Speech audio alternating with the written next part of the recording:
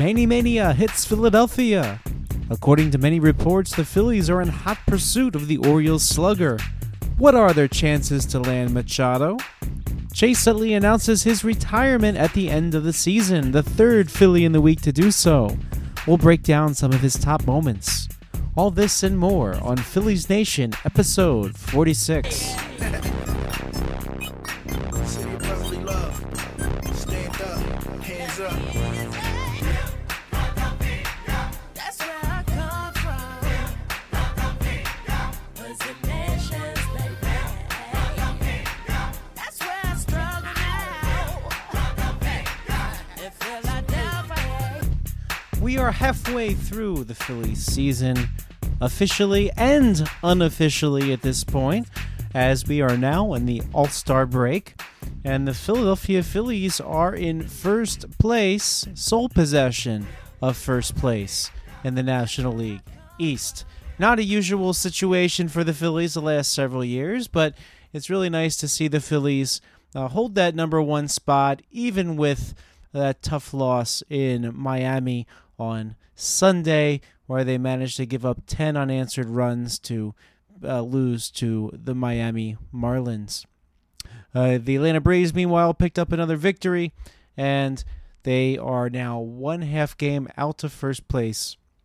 Small lead, but the Phillies have a lead heading into the All-Star break. And, of course, the Phillies will be represented in the All-Star game by Aaron Nola on the mound, and in the Home Run Derby by Rhys Hoskins. Recent years, the non-All-Stars have been taking part in the Home Run Derby. But the big story is that Manny Machado supposedly will be traded soon, according to the various reports.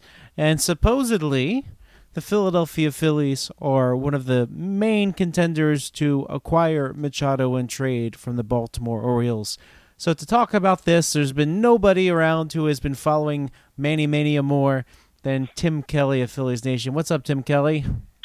I was thinking today, Frank, that we're close to a resolution on this. We've been talking about this, it feels like, for 5 years now.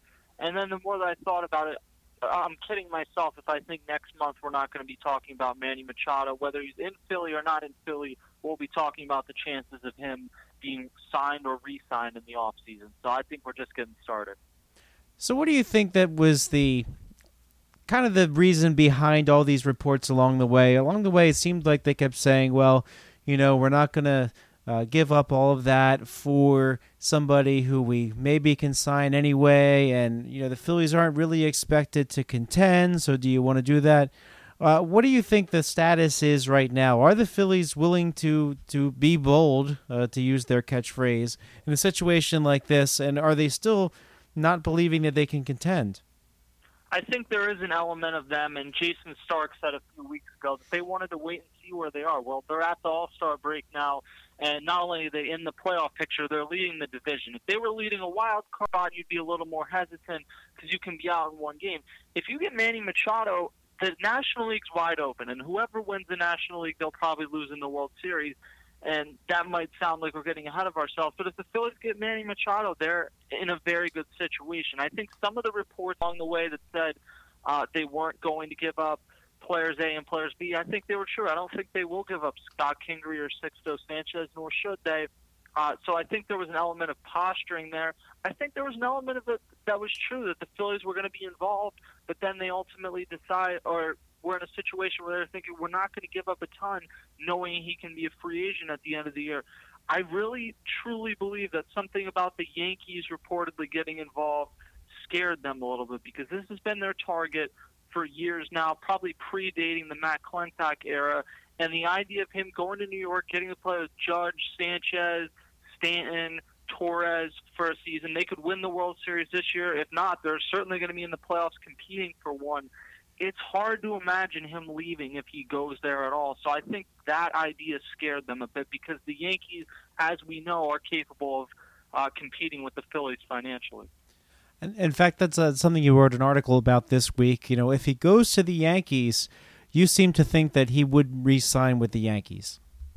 Yeah, there's a lot of moving parts. Obviously, Didi Gregorius is at shortstop right now. Andrew Har's at third, although there were reports they're not as high on him. Maybe they convinced Manny Machado to stay at third. I think he'd have to play third the rest of this season.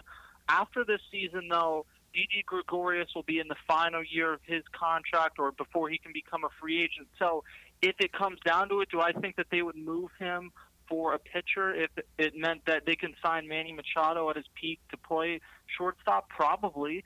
But, I mean, in any event, I think him going to the biggest market, going to from a team that's 40 games under 500 to a team that looks like they'd be a super team with him, it's just tough to imagine. There were a lot of reports prior to the beginning of the season that he wants to play in a giant market. He's obviously spent his whole career in that division having to play against the Yankees. Not too many players go to the Yankees and the Yankees decide that they want to re-sign them and they leave. Like I just don't see a lot of precedent for that. So I think him going there would be especially worrisome to the Phillies. So then what's to stop him from going to the Yankees after playing with the Phillies down the stretch? Do you think the Phillies, if they still get Machado for right now and he walks away as a free agent, is that a failure of the team? Well, I mean, they in theory could win a World Series, so I guess in that case it wouldn't be a failure. But short of that, I would say it probably is. There's nothing to stop it. They'll have a great pitch this offseason. I've talked to a lot of people, just not in the sport, but just people in the media industry where we've gone back and forth about, well, if he comes here, there's no way he's leaving. The Phillies can offer him $350, $375. He can go to free agency, and the Phillies will still offer him that, but maybe the Yankees will, maybe the Dodgers will. There will be a whole host of teams doing that. I just think the Yankees have a drastic advantage if he goes there and plays for a few months, realizes what it's like to be a Yankee in the thick of a postseason run. They're going to have a good pitch no matter what. They're going to have a good pitch for years because they have a stacked team. Brian Cashman's done a tremendous job. But I think there is something to, if he comes to Philadelphia, gets to be the man here, gets to compete here, I think there's something to that. Now, there's not something so much that I want to give up Sixto Sanchez to assure that that happens. But with the Phillies in much better position than we expected them to be at this time, I think parting with more than you might have been comfortable with at the beginning of the season, that makes sense because not only does he spend a few months in Philadelphia, he doesn't spend a few months in New York. Do you think that Philadelphia remains an attractive place for players to play? Because, you know, the Philadelphia Phillies, at one time, they were able to attract Cliff Lee back. They were able to make a trade for Roy Halladay and re-sign him. Do you think Philadelphia still has that allure? I think it has an allure to Manny Machado. The connections to the front office have been well noted. The Phillies are reportedly comfortable with playing him at shortstop. John Middleton wants to spend a ton of money. They're a team that's already in first place now. The Braves are going to be really good. The Nationals, I don't think are going to go away, but they're going to have to retool. The Mets and Marlins are disasters right now.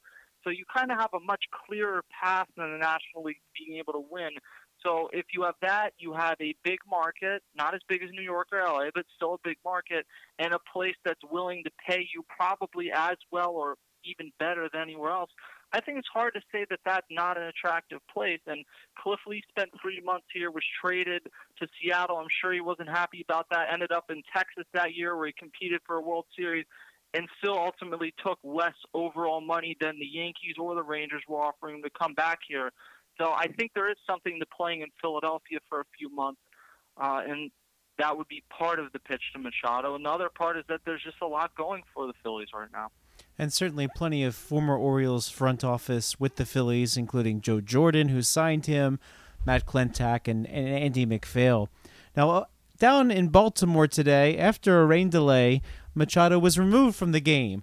And Rich Kabatko of Masson Sports, he says this, manager Buck Showalter said, "I think we're all adults here, some more than others, right?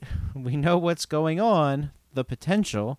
I'm not going to sit here and tell you that was all it." So in other words, Buck Showalter, the manager of the Orioles, is even taking players out because it looks like they're trying to maximize trade potential. Now, we know in the past there's been several situations where the Orioles front office or perhaps Orioles ownership has kind of curtailed a trade at the last minute.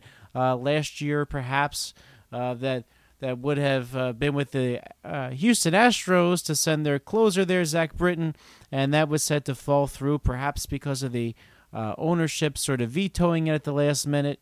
Do you think there's a chance that no trade gets done here? I think it's very unlikely, but is there a 0% chance? I wouldn't say that. I would say it's pretty unlikely, though, because teams appear to be increasing their offers. There's enough interested contenders. There is the problem, I think, that the Orioles have where they just have too many cooks in the kitchen. I think that's going to have to be sorted out this offseason. The Buck Showalter thing's interesting because his contract as a manager is up at the end of this year, but there's been speculation about him moving to the front office for a long time. So not only is he protecting the team that he could manage, he's protecting the team he could be an executive for in the future. And if Manny Machado gets hurt right now, they'd be screwed. All they would get is draft compensation. So there's a lot to work with. There's a lot of moving parts. You have Brady Anderson, Dan Duquette. You have 3 Angeloses involved now. I do think that it was pretty embarrassing for them not moving Zach Britton last year and then having him tear his Achilles this offseason. It might work out all right. It seems like they're going to be able to trade him. But I don't think they want that level of embarrassment. I think everyone, like Buck Showalter said, it's adults and knows what the situation is. Manny Machado's not coming back there after the season. So I think that they need to make a move, and I think that whether it's with the Phillies, the Yankees, the Brewers, whoever, I think it's going to happen. So let's talk for a second then about what the Phillies might have to give up for Manny Machado. Now, we talked about the untouchables, the Scott Kingerys, the Sixto Sanchez's. Some people had said Enyel De Los Santos is kind of out of the deal at this point. The Phillies would rather keep him. Of course, that was before he got shelled in the 5th inning today. But what do you think a realistic trade looks like, and what will the Phillies send to the Orioles in this trade? I think that part's tough to tell because if push comes to shove and they want Enyel De Los Santos, I don't think they're going to not move him and risk losing Machado. But yeah, you're right. They probably would prefer not to do that. So Adonis Medina has been a name that's mentioned. The Phillies' number 2 overall pitching prospect, and he's a good prospect, but he's a distant number 2 to Sixto Sanchez. The Phillies have a lot of good young arms in their rotation now. Of course, headlined by Aaron Nola, who's still only 25. So there's that. There's been interest in J.P. Crawford. I think Ken Rosenthal reported that. Franklin Kilome, Ranger Suarez, Jalen Ortiz, and even Michael Franco and Aaron Altera in theory could be on the table. It's going to be, I would think, 4 or 5 different pieces moved. It's a question then of who those 4 or 5 different pieces are. And Archimedes, Gamboa, the number 8 overall prospect, I guess is another name that could potentially be involved. So I think it's tough to tell. I think by the end of this week, there could be a trade completed, but I think during the All-Star break, we'll have a better idea because Buster Olney reported today the Orioles feel they're on the 10-yard line. So there's the names that are on the table. It's going to have to be trimmed down to the names that would be involved in a potential deal if the Phillies are going to be one of the teams that would potentially complete one of those deals. So I think we'll have a better idea in the next few days. Now, one report had the Phillies trying to get perhaps the aforementioned Zach Britton at the same exact time. Do you think that's a possibility for the Phillies to do? Yeah, again, it's kind of like the not trading Machado. I don't think it's impossible, but I think it's pretty unlikely because there's 2 separate markets. It's not like Zach Britton's a guy with a bad contract that they're still productive, but they're kind of trying to push out the door. He's had a very good month of July so far. There's always teams that need left-handed relief pitchers or closers if they want to use him in that role, continue using him in that role. So I think they're going to be separate. There's been a couple different reports since then that they would prefer to move them separately. I think, again, Ken Rosenthal was one of those reports. I forget who the other one was. But I would think they're going to be moved separately, and it would take a ton to get those 2.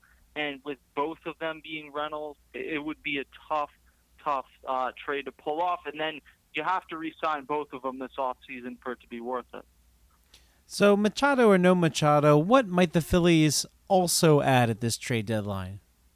I think they're going to add a reliever in some form, although it's unclear exactly what that form's going to be. They've gotten Pat Neshek back. They've gotten Adubray Ramos back. Luis Garcia shouldn't be far behind after the All-Star break. So in theory, they could just add another guy like a Craig Stammen who is just having a very good year. He can pitch kind of wherever you need him to.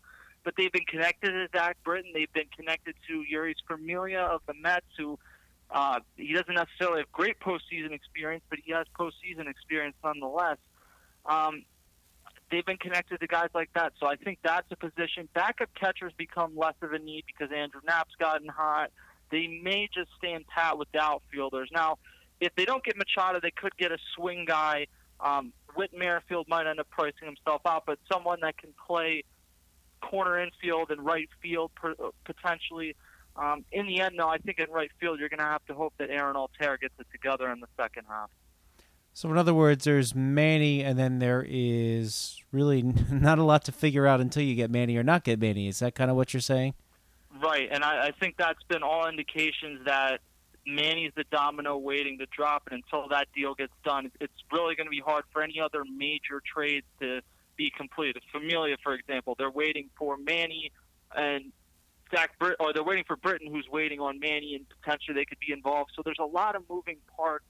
And until that Manny Machado deal gets done, it's going to be hard for the rest of the market to develop. Now, I think it'll develop pretty quickly afterwards because whether the Phillies get him, the Yankees get Machado, the Brewers get Machado, the rest of these teams are still going to be contending teams, so they're going to be desperate to kind of find what their pivot is, and some of the names we've mentioned could potentially be those pivots.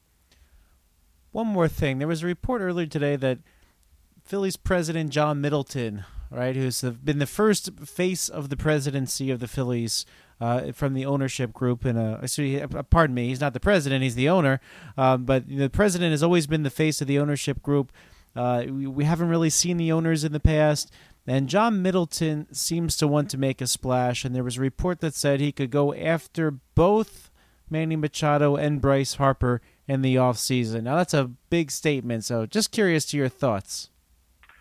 Again, not impossible. I wouldn't put it at 0%, but I think it's pretty unlikely. And for all the discussion we've had about Bryce Harper, I feel like there's this growing sense that he might just stay in D.C. But if he seriously considers other options, he has L.A., he has Chicago, the Yankees would have to make some giant move in their outfield potentially, but they could be in the picture. So I think it's pretty unlikely. And the other thing is you're going to have to put on the full court press to get one of these guys.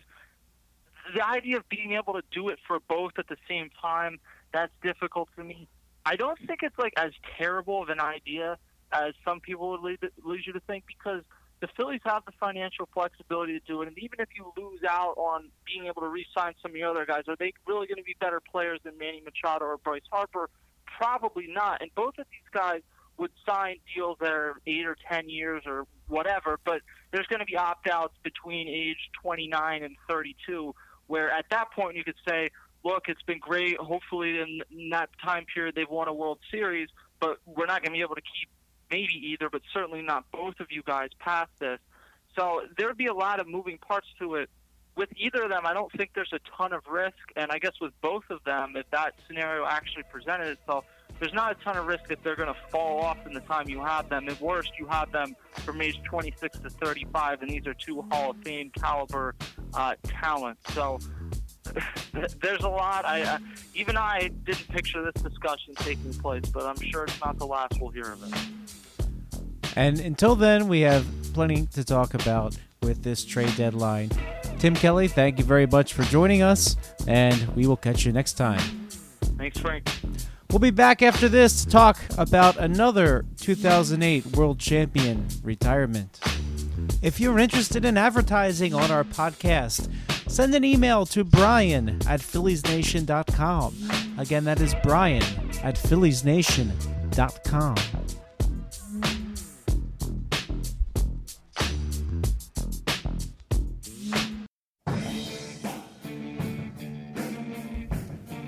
So when you hear that music, what else can you think but none other than Chase Utley? Yeah, believe it or not, that was not his first walk-up music. He actually used to come up to the Venga Bus. Anybody remember the Venga Bus? And there was actually a fan group for Chase Utley named the Venga Bus. And I remember back in the day, it was a producer, I believe, from Sports Talk 950 AM that was leading that group. Or maybe he was an intern there or something like that. But I remember hearing that story listening to them way, way, way back in the day, which has to be, I don't know, 10 years ago at this point. But speaking of 10 years ago, Chase Utley is one of the 2008 World Series champion Phillies, and we got the news this week that he is going to retire, not now, but at the end of the season. So sort of to recap a good Chase Utley Phillies career, we're going to bring on Kevin Durso of Sports Talk Philly and 97.3 ESPN. What's going on, Kevin? Not much. How are you, Frank? Doing great. So first and foremost, what was your reaction when you heard that Chase Utley was calling a press conference rather suddenly the other day? What came to mind right away? Pretty much what the exact topic of conversation ended up being: retirement. He's just that private kind of guy, and he admitted it right after the press conference started that he doesn't do this a whole lot. He's not a guy to get in front of the media, so it was pretty unusual to see him call a press conference to make some sort of announcement. I think the only question at the time was, is he the type of guy who is going to look at that kind of announcement and have that kind of decision and call it quits effective immediately, or was he going to finish out the season? It was just a matter of how much longer, but it really was no surprise that this was coming, and just a matter of trying to figure out how long he was going to have left, whether it was effective immediately or for the rest of the season. Now, I know a lot of Phillies fans, they were kind of hoping it would be immediately because something's going on in just a couple weeks around that 2008 Phillies team, and he's not going to be there, which is quite unfortunate. But yeah, so at least sticking around till the end of the year, he essentially walks away from one more year he was under contract for, but he is going to make that move forward. Now, we still haven't gotten those announcements from his teammates Jimmy Rollins and Ryan Howard, but since this seems to be happening a lot lately, who knows? Maybe that will happen before we see them in Philadelphia in a month. So let's think back to Chase Utley's career. Now, if you had to pick one, we'll try to get you to pick the one that's on the top of your head first, but if you had to pick one moment that you think really defined Chase Utley's career, what would that be? I'd have to say it's the throw. It's the throw in Game 5 of the World Series, just because it was that type of play where his smarts just came through so clearly, and the fact that he seemed to be a step ahead of everybody else in that part of the game, the mental part of the game. There were players around him who were physically different styles than he was, and you look how well he was complimented by Jimmy Rollins, by Ryan Howard, and their different styles of play and their different personalities within a clubhouse as well. But the fact that his smarts and his preparation were so far ahead of a lot of different players, I don't think anybody realized how prepared he was in game situations until Roy Halladay got to the Phillies, and there was another player who had a similar work ethic and preparation and mentality to the game. That's just a play that changes the whole outlook of that entire game, because you look at a play like that, does he make the play if he goes to first? Who knows? If he doesn't make the play going to first, the runner's probably still coming home. If the runner scores, then the Phillies are trailing. It changes the whole outlook of the game going forward. Instead, they come out of it with this great play, very enthusiastic type of play, because it raises the level of the energy in the ballpark at the time. And he's able to he's probably one of the only guys on that team who's able to make that kind of play, and it's why his career is so defined by that play, because he's one of the only guys who probably could make that play, and everybody else around him, even though they're stunned for a moment, and then kind of there's that realization, wait, this is Chase Utley we're talking about. This is a guy who prepares so well and knows the game and knows the right play to make and seems to always put himself in position to make that play.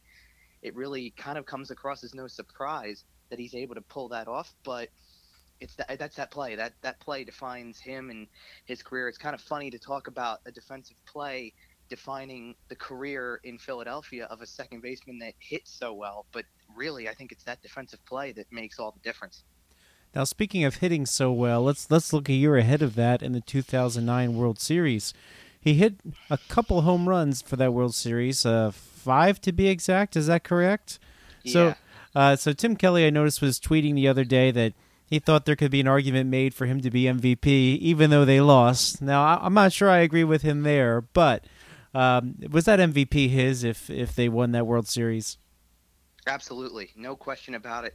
I don't think that the 2009 World Series had the pitching that the '08 had with Cole Hamels. I don't think you can look at that series and have a guy who stood out. Cliff Lee was great in that series, but you look at what Utley did, I think it trumped that somehow. I think Utley actually probably had the better series among anybody on his own team for sure. And if they would have found a way to win game 6, force a game 7, who knows what happens if they win that series. There's a pretty good chance that we're talking about Chase Utley as a World Series MVP. So when you look back on his career, now he never wins a Most Valuable Player award. He certainly made some All-Star games, including some that were among his profanity, public profanity moments, certainly. But what do you think that the non-Philadelphia baseball fan thinks of Chase Utley? Now, he was embroiled in a little bit of controversy there when he slid into second base and ultimately broke Ruben Tejada's leg. I don't think that was an intentional thing to break his leg, but he always slid hard into second base. But when you look around the league, what do you think people outside of Philadelphia think of Chase Utley? Everything included, including that moment when he was playing the New York Mets in the playoffs. It's kind of tough to say what his perception is going to be, just because there's so many people who kind of remember the most recent thing that comes up, and that's such a recent thing that they look at him and they go, that's a dirty play. You shouldn't be doing that. He should have been suspended for a stretch of the series or whatever. And that kind of thing kind of mars the rest of his career, which, as long as he was playing in Philadelphia, there was nothing more to it than hard baseball. He just played the game the right way. Everybody seemed to think that. The perception outside of Philadelphia among players was certainly that he was the type of guy that you had to pay attention to at all times because he played so hard. And the fact that he had Charlie Manuel on his side the whole time too. Charlie Manuel kind of making that comment after a home plate collision of his, saying that's not old school, it's good school. It's how you play the game. And he kind of had that endorsement from day one from his own manager. So that kind of, I think that that's more about his style than anything, is that he just went out and played hard. And I think people, especially outside of Philadelphia, when he got to the Dodgers too, and there's players out there who had played against him, start to see the preparation that he has for the game and the way that he was very cognizant of all the notes that he had to take, and mental notes and the mentality and everything like that. That's more, I think, of what the perception of him should be, is that he was such a student of the game throughout his entire career, even as a part-time player, as he called it, once he got to LA. So I think that should be what he's remembered for, is how studious he was and how focused he was day in and day out. So I think it's probably, and we're probably going to talk about this at greater depth next week when Chase Utley comes back to town, and maybe, who knows, maybe we see a Manny Machado trade before then, and we have the All-Star game in between. But in a week, Chase Utley comes back to town, and there'll probably be a lot of discussion now that he's made his announcement. Is he a Hall of Famer?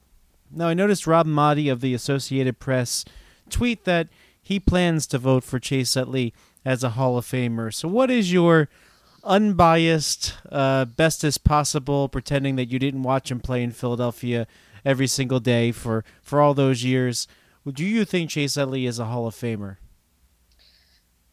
I'd like to think that he could be. I don't think he will be.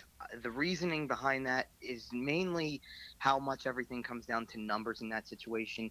If we look at Chase Utley, the player, from the eye test, the way he hustled throughout games, the way that he played hard all the time in his preparation, we'd sit there and say that this is a guy who put so much into the game that, yes, he's a Hall of Fame caliber player in those aspects. When it comes down to the numbers of it, for a 6 to 6 year stretch, he was one of the best hitting players in baseball at any position, not just among second basemen. He could hit for power, he could hit for contact. He drove in upwards of 90 to 100 runs every year for much of that time. And then the injury started to set in. And when the injury started to set in, he just wasn't playing as often to sustain those kind of numbers. And you look at those kind of things, and people are so heavy on the numbers sometimes that I wonder if that's going to get in his way of being a potential Hall of Famer. For that 5 to 6 year stretch, he had Hall of Fame quality numbers to back up everything else that went into it, the character, the integrity of the game, his focus on the game, everything of that nature qualifies in my mind. It's strictly going to come down to whether people think that the numbers, especially in that sample size of about 2005 to 2010, is that enough to give him a case to make the Hall of Fame? I just don't know, just because in comparison to other second basemen who start making that jump and being elected to the Hall of Fame, Ryan Sandberg, Roberto Alomar, Jeff Kent is a guy who's been in discussion at least.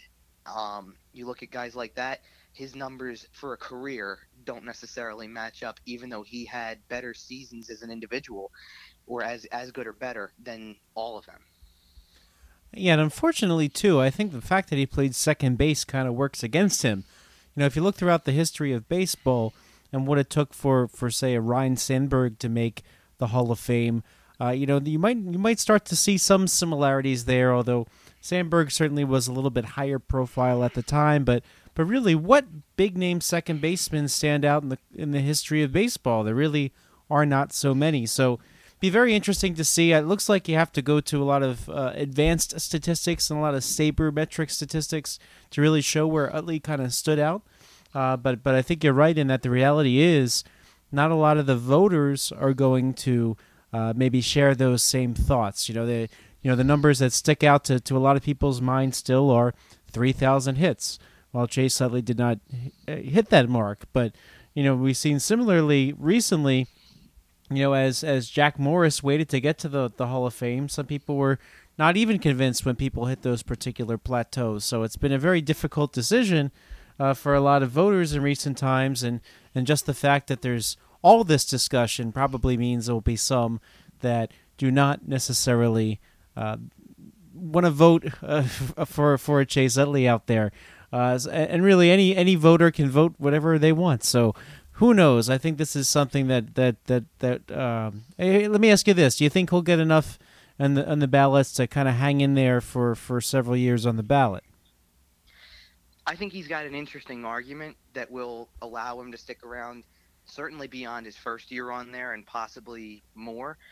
I think he deserves a chance to be on there for a little while. And I think one thing that needs to come into consideration about that discussion is who he's up against when that time comes 5 years from now, when the voting starts and he's a first ballot player in that voting process.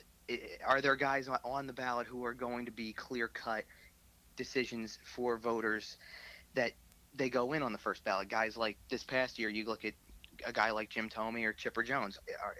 Are there guys on the ballot in his first year that are that obvious to go in that may have him fall completely off the radar before he gets a fair shot?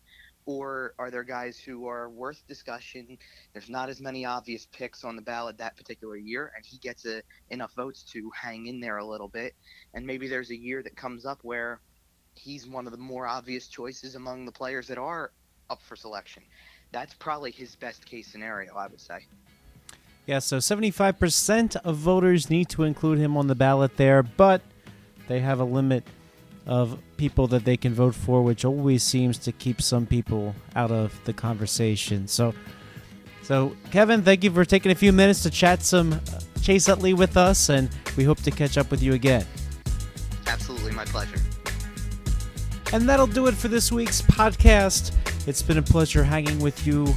My name is Frank Close. Check us out at PhilliesNation.com, SportsTalkPhilly.com, and 97.3 ESPN.com.